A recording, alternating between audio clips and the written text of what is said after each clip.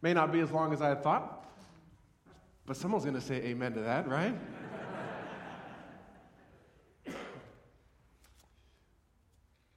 Soccer has one main rule. Okay? Any soccer fans in here? Go ahead, show hands. All right, a couple of you. Good. Soccer was my first love, if I can say it like that. I think I was like in third grade, playground ball. I loved it. And it's got one main rule. Somebody go ahead and shout that main rule out. No hands, thank you. I was hoping somebody would say that and they wouldn't say somebody else, because that's the whole point. No hands, as my dad dropped me off in third grade for my very first official soccer practice with an official team, not playground soccer anymore, but I remember right by the elementary school. He looked at me and he said, James, no matter what happens, don't use your hands. Got it, Dad. Oh, man, I loved it. Went out, had practice. We were running around, tearing around. I didn't know anything else. So I wasn't using my hands. So when the ball got kicked out of bounds, Coach says to me, James, throw the ball back in.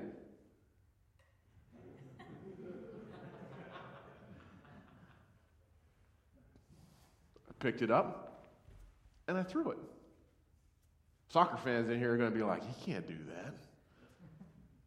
Coach goes and gets the ball, starts laughing, brings it back, and says, no, seriously, James, throw the ball back in. It's all I could hear was my dad saying, no hands. That's the one rule. No hands.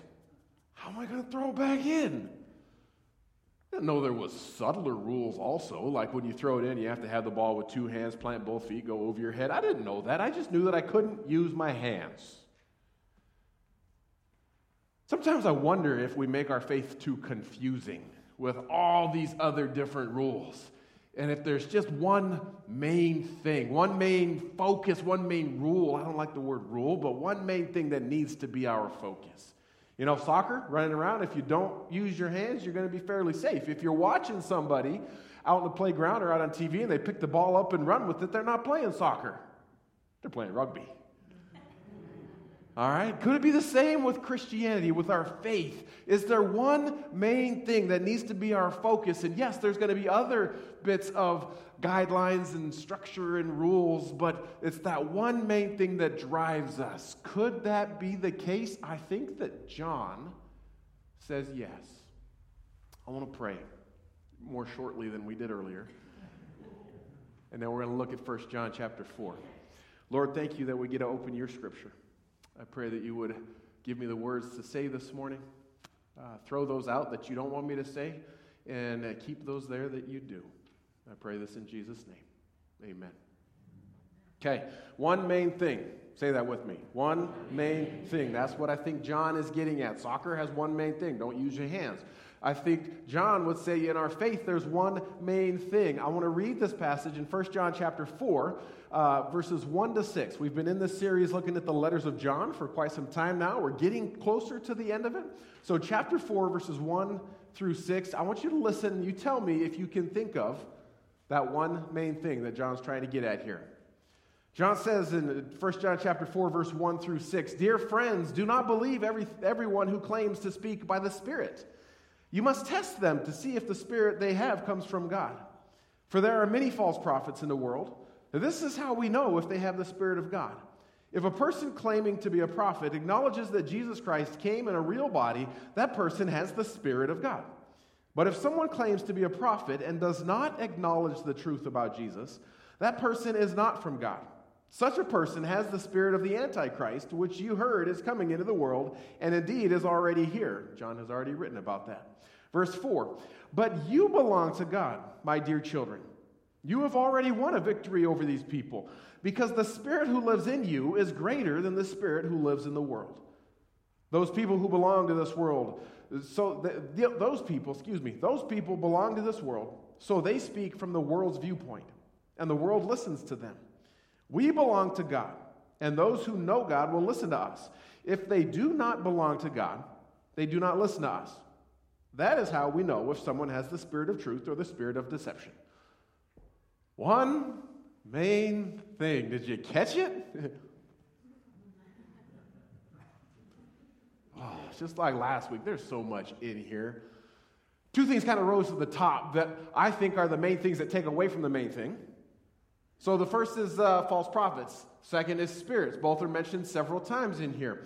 All right, false prophets in a sentence or an idea or less. Frank, I'm going to put you on the spot. What is a false prophet? What's a false teacher? According to John, someone who doesn't accept Jesus came in the body. Okay, someone who doesn't accept Jesus came in the body. Good, that's according to John. Could we simplify it even more? Because I'm coming back to that one. Way to steal my thunder. I shouldn't have put a doctor on the spot. He's supposed to, of course he's going to take my main point. False prophet. How would I simplify it? What'd you say? Someone who doesn't teach the truth. Someone who points us away from God. Okay? Which does tie back to what you're saying. I'm going to get back there. Okay? Yeah, absolutely. False prophets had been around for a long time. They're still here if you didn't know that. Okay? But they've been around for a long time when John had been talking. In fact, if you rewind about 800 years in the book of Deuteronomy, God was speaking to his people about false prophets that were there. And he said this in Deuteronomy chapter 13. He said, suppose there are prophets among you, or those who dream dreams about the future, and they promise you signs or miracles, and the predicted signs or miracles occur. Catch that? They're seeing signs, they're dreaming dreams, they're prophesying, and these things are happening. If they then say, come, let us worship other gods, gods you have not known before, don't listen to them. Don't listen to them. The Lord is testing you to see if you truly love him. Serve only the Lord your God and fear him alone. Obey his commands. Listen to his voice. The false prophets or visionaries who try to lead you astray must be put to death. For they encourage rebellion against the Lord who redeemed you. Just in case he didn't make his point clear, in that same sentence, he says, since they try to lead you astray from the Lord your God, who commanded you to live for him, you must put them to death. How is it that after 800 years, all the false prophets hadn't been taken care of? Let's go back into that. The beginning part of that, it said, if there are people who dream dreams, who see visions, who predict things, and they happen, I'll be candid with you. I was thinking about this morning. If there was a person who was making predictions and it was happening, and if there was a person who was doing signs and miracles were taking place and healings were taking place, if there was someone who was prophesying and those prophecies were coming true, I'd probably follow them. If it was happening today, I would hope I wouldn't, right? But let's be honest, we're human. Wow, that person said the Zags were going to get whooped last night. I may not follow that person, okay? But seriously, I'm thinking just in my human side, if somebody was saying things that were taking place, that they were predicting and it was happening, there's a good chance I'd at least listen closer to them. And I would hope that if they said, go a different direction than God has called you to, that I would whoa, what's going on? I would hope that, but sometimes it's not easy to tell. Sometimes it's not easy to tell who's a false prophet and who's not. So 800 years later, after Deuteronomy, we get John who says, okay, don't believe everyone who claims to speak by the Spirit. You must test them to see if the Spirit they have comes from God, for there are many false prophets in the world. You read that in the King James, it is an amazing, beautifully written verse, and you don't understand any of it. You read it in the Message, and this is what it says. I think I have it in the Message. Maybe I don't. It's really cool. Go home and Google 1 John chapter 4, verse 1, the Message, and it says something along the lines of, don't believe everything everybody says, because some people are going to talk for God and some people won't. So test it out. That's essentially what it says. False prophets, they've been around for a long time, and they're people who try and take us away from God. In the earliest book of church order that we have was written in AD 100, so right around when John was writing this. The Didache is what it was called. In sentence number 11 and sentence number 12, because there was only 30 sentences in this book. It's my kind of book. Sentence number 11 says, not everyone who speaks in a spirit is a prophet. He is only a prophet if he walks in the ways of the Lord. So we've got false prophets, and we've also got this focus on spirit in here, which is, let's put it into context and culture. In that context, in that culture, from about AD 50 to about AD 100, there was a lot of miracles that was taking place. There was a lot of people that were full of spirit and full of the Spirit. There was a lot of fantastic, fanatical, amazing stuff that was taking place. Some of it was from God and some of it wasn't. And that's part of why John says in verse 4, you belong to God, dear children. You've won the victory over those people. The Spirit who lives in you is greater than the Spirit who lives in the world. There was a guy in the 3rd century named Montanus. He came and he claimed that he was God's Spirit in human form. And he said, I've got a message from Christ, a message that Christ didn't think his disciples could handle giving the world, but he's given it to me to give to you. Warning, warning, right? I would hope we would have those same bells that go on. But I love what modern-day theologian, Anglican Bishop N.T. Wright says. He says, the problem with false prophets is that you can't tell them apart from the true ones at first sight. They seem devout. They seem reasonable. They claim to have a word from God. So who are we to disagree? All right, I'm getting back to this passage about what's the main thing. The main thing in our faith. Is it looking for false prophets? Is it looking for manifestations of the Spirit? Or is it something else? I think John would say it's something else. I think he would say the focus has to be on Jesus. As a believer, as a Christian, the focus has to be on Jesus. That's step number 1. And as John says it, in this passage, his focus is there's a very specific element of Jesus. And that is that he, Dr. Frank, came in the flesh. He came in the flesh. Verse 2, this is how we know if they have the Spirit of God. If a person's claiming to be a prophet, acknowledges that Christ came in a real body, that person has the Spirit of God. But if someone claims a prophet and does not acknowledge this truth, they're not a prophet of God. Okay, so the main point in our Christian faith is Christ. And I joke around about it being always the correct answer. You know, what's the answer? Jesus. It's because it is. Okay? So just like in soccer where there's those other rules where 2 feet planted, head over the, throw the ball in like this, there are other guidelines in our Christian faith, but it all goes back to Jesus. And John says you have to recognize that Jesus was real flesh and blood. That he was a real person, because if you don't, you're a false prophet. You're a heretic. Now, most scholars believe that John is making this emphasis because there was this thing called Gnosticism going on in AD 100. Anybody know what Gnosticism was? I'm not going to ask Frank because you'll know what it is, and you'll tell everybody, and then I can't tell them. Gnosticism was a belief system that everything spiritual was from the Spirit. Makes sense. Okay?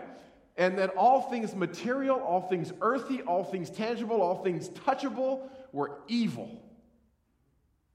All things matter were evil. Therefore, they said, Jesus, who they claimed was Messiah, couldn't be human. Because that means he would have had to wash his hands.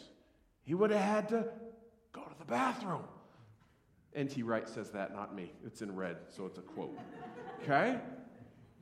He would have died, which, if Jesus was truly Messiah, they said, he wouldn't have died because he was fully spirit, not at all human. So John's making this point to combat them. And these guys were making it sound really, really good. When you start talking about spirit-filled, all of a sudden Christians are like, oh, that's Jesus-filled. Well, sometimes yes, but sometimes not. So John's telling the people, don't get confused. The way you tell if someone's a real prophet is if they are recognizing Jesus, and if they're recognizing Jesus as fully human. John, who we believe wrote these, I've said it countless times already, is one of Jesus' best friends. Anytime Jesus had something cool to do, he'd take Peter, James, and John, and they'd go do these things. But John, and I've said this before, John laid his head on the chest of Jesus at the Last Supper. John walked with Jesus, talked with Jesus, laughed with Jesus, cried with Jesus, slept on the same tent with Jesus, swam in the Jordan River with Jesus. John might have walked behind Jesus after Jesus had walked for 30 miles and thought, Jesus, you need to take a shower. John experienced the full humanity of Jesus. So for someone to say, oh, Jesus was just spirit, John's like, whoa, John only knew Jesus as fully human. until the whole cross and resurrection thing.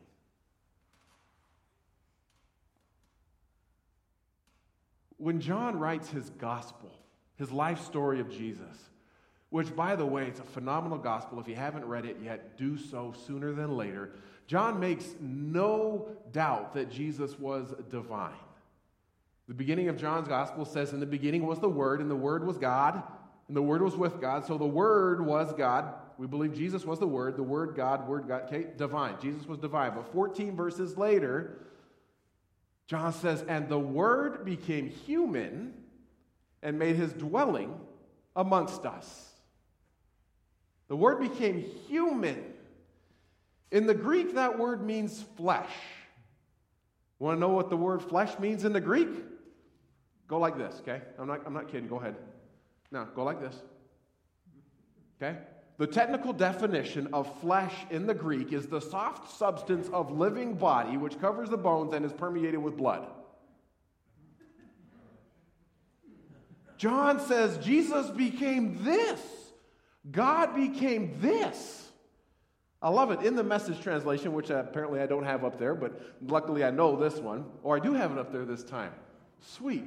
The Word became flesh and blood and moved into the neighborhood. Flesh and blood. In the hood. Another favorite commentary of mine, commentator says, nothing in Christianity is more central than the reality of the incarnation, the manhood of Jesus Christ. The late Dr. Martin Luther King was writing an essay as he was in seminary, and he said, if there is any one thing of which modern Christians can be certain, it's that Jesus was a true human, bone of our bone, flesh of our flesh, in all points tempted as we are. For John, the main thing was Jesus, and one element of that was Jesus' full humanity. That's his one point in this passage. We could easily get distracted by false prophets and by spirits, and those things we need to heed, but his main point is you've got to know that Jesus was fully human. And if John only needs to make one point, that's all I'll make too. That's one point. Jesus was fully human. So here's the question for us. Does that matter still today? Does that litmus test of fully human or not still matter for us today? Yes, it absolutely does. I give you two reasons, and you could probably think of a whole lot of other reasons. These reasons are found in the book of Hebrews. The first is this: Jesus needed to be flesh and blood so that he could relate to us and we could relate to him. Hebrews chapter 2, verse 16 and 17. We also know that the Son did not come to help, 16, to help angels. He came to help the descendants of Abraham, verse 17. Therefore, it was necessary for him to be made in every respect like us, his brothers and sisters, so that he could be our merciful and faithful high priest. Since he himself has gone through suffering and testing, he is able to help us when we are being tested. If Jesus were to say to you, hey, I'm so sorry you're going through this, but I just can't relate.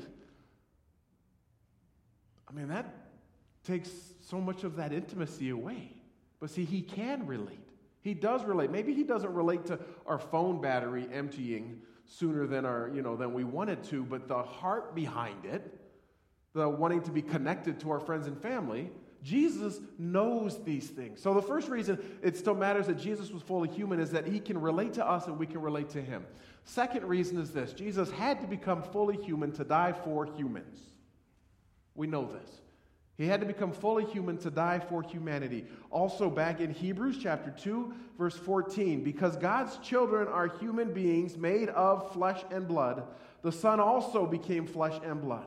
For only as a human being could he die. And only by dying could he break the power of the devil, who had the power over death. Only in this way could he set free all who have lived their lives as slaves to fear of dying.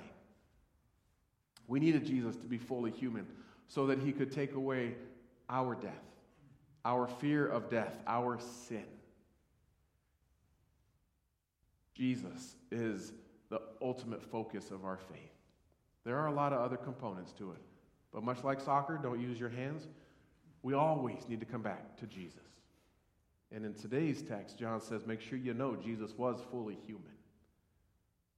Hey, if you need a take-home point for this week, which I don't know if you do, but if you need one, try this. Listen to the voices that you hear, whether it's your friends, your family, your social media, your news. That's your take-home. Okay? These things matter. They matter. That's all I have to say. Tim, come on up. I'm going to pray. Jesus, I thank you that you were divine. I thank you that in the beginning you were God, you were with God, you were God. But just as much, I thank you that you walked the earth as human, because you can relate to me, you can relate to us. In your humanity, you were able to save us in our humanity. Lord, there's times that I will leave a Sunday and think, wonder if that really mattered.